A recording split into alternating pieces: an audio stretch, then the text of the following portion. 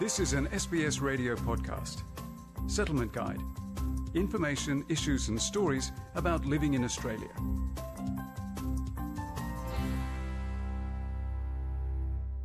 Australia is welcoming more skilled migrants. Arrivals with tertiary qualifications have almost doubled since 2001.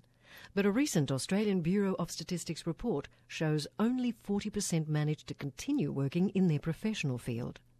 When a lack of local experience and qualifications becomes a hurdle to getting a job, what assistance is on offer? Recent research from Curtin's School of Management says skilled migrants often perform jobs that are below their skill levels. Report author Dr. Amy Tian has studied the link between underutilising skills and job satisfaction levels. She says when migrants can't work in an equal role to their homeland, they can feel they're left out in the cold.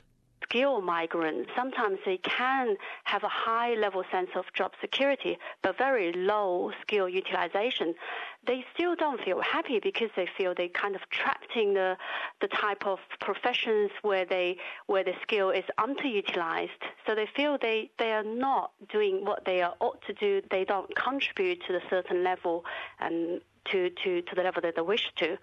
AMES Australia Counselling and Career Development Coordinator Margaret Davis says differences in working cultures, like job applications, can be an obstacle. They are very keen and expecting to find work very readily and are quite shocked that that is not the case. It is usually just not having the cultural awareness, say, for the approach to job search. Resumes, for example, quite often are very lengthy and maybe not formatted correctly or have inappropriate information. A skills assessment can help highlight what experience an applicant has and make it more comprehensible to Australian employers. There are three general streams of assessing overseas qualifications and work experience in Australia. These are skills assessment, overseas qualification recognition, and recognition of prior learning. Let's have a look at them one by one. Used for migration purposes, the points-based skills assessment is familiar to most skilled migrants. Dozens of assessing authorities look into a scope of industries. Vet Assess is the leading government business enterprise that provides these services across hundreds of occupations. Vet Assess's Manager of Skills Recognition General Occupations, Dr. Mamta Chawan, explains how the assessment works. These occupations, will cover managers, professionals, technicians, sales workers, community personal service workers, or administrative and clerical workers. It's a combination of qualifications and employment. It doesn't stop applicants who have actually arrived in Australia and probably using that skills assessment letter as part of their profile when going for job interviews. Our skills assessment are primarily issued only to support their migration skills assessment. Migrants who have lived and worked in Australia are often eligible for a free overseas qualification assessment. Focusing on academic achievements, it recognises qualifications based on Australian qualification framework. AMES Australia's Margaret Davis suggests checking the requirements for a specific profession.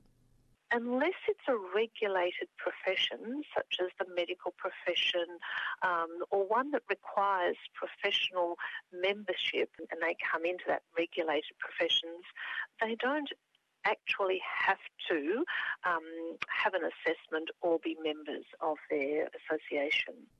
She says qualification assessments suits migrants who have completed a few years of professional work in Australia and decide to upskill based on their previously gained degree.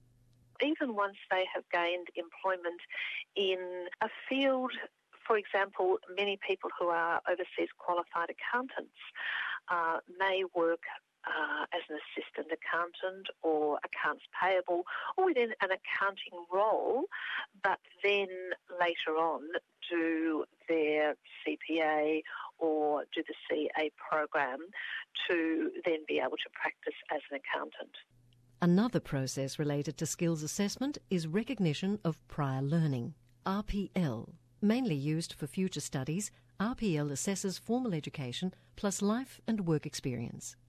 Once matched with a chosen study area, Those experiences can serve as credits to gain a local qualification and significantly reduce studying time. Skilled migrant Svetlana Pashenkova found the RPL process very useful. It recognised her 10 years of career in business analysis, plus qualifications as a linguist and teacher of Russian and English.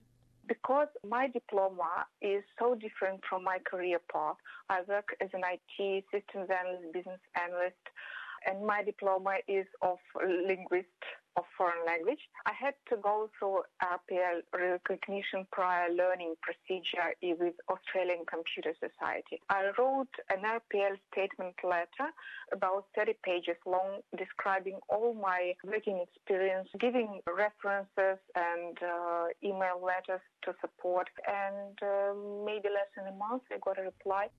RPL tools are run by education institutions or private providers. Queensland Government's self-assessment tool helps to check qualifications prior to RPL.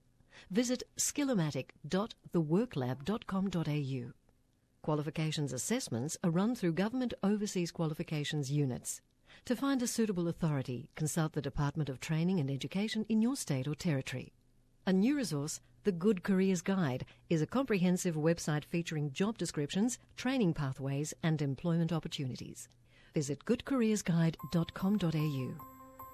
This was an SBS radio podcast. For more Settlement Guide stories, visit sbs.com.au/radio.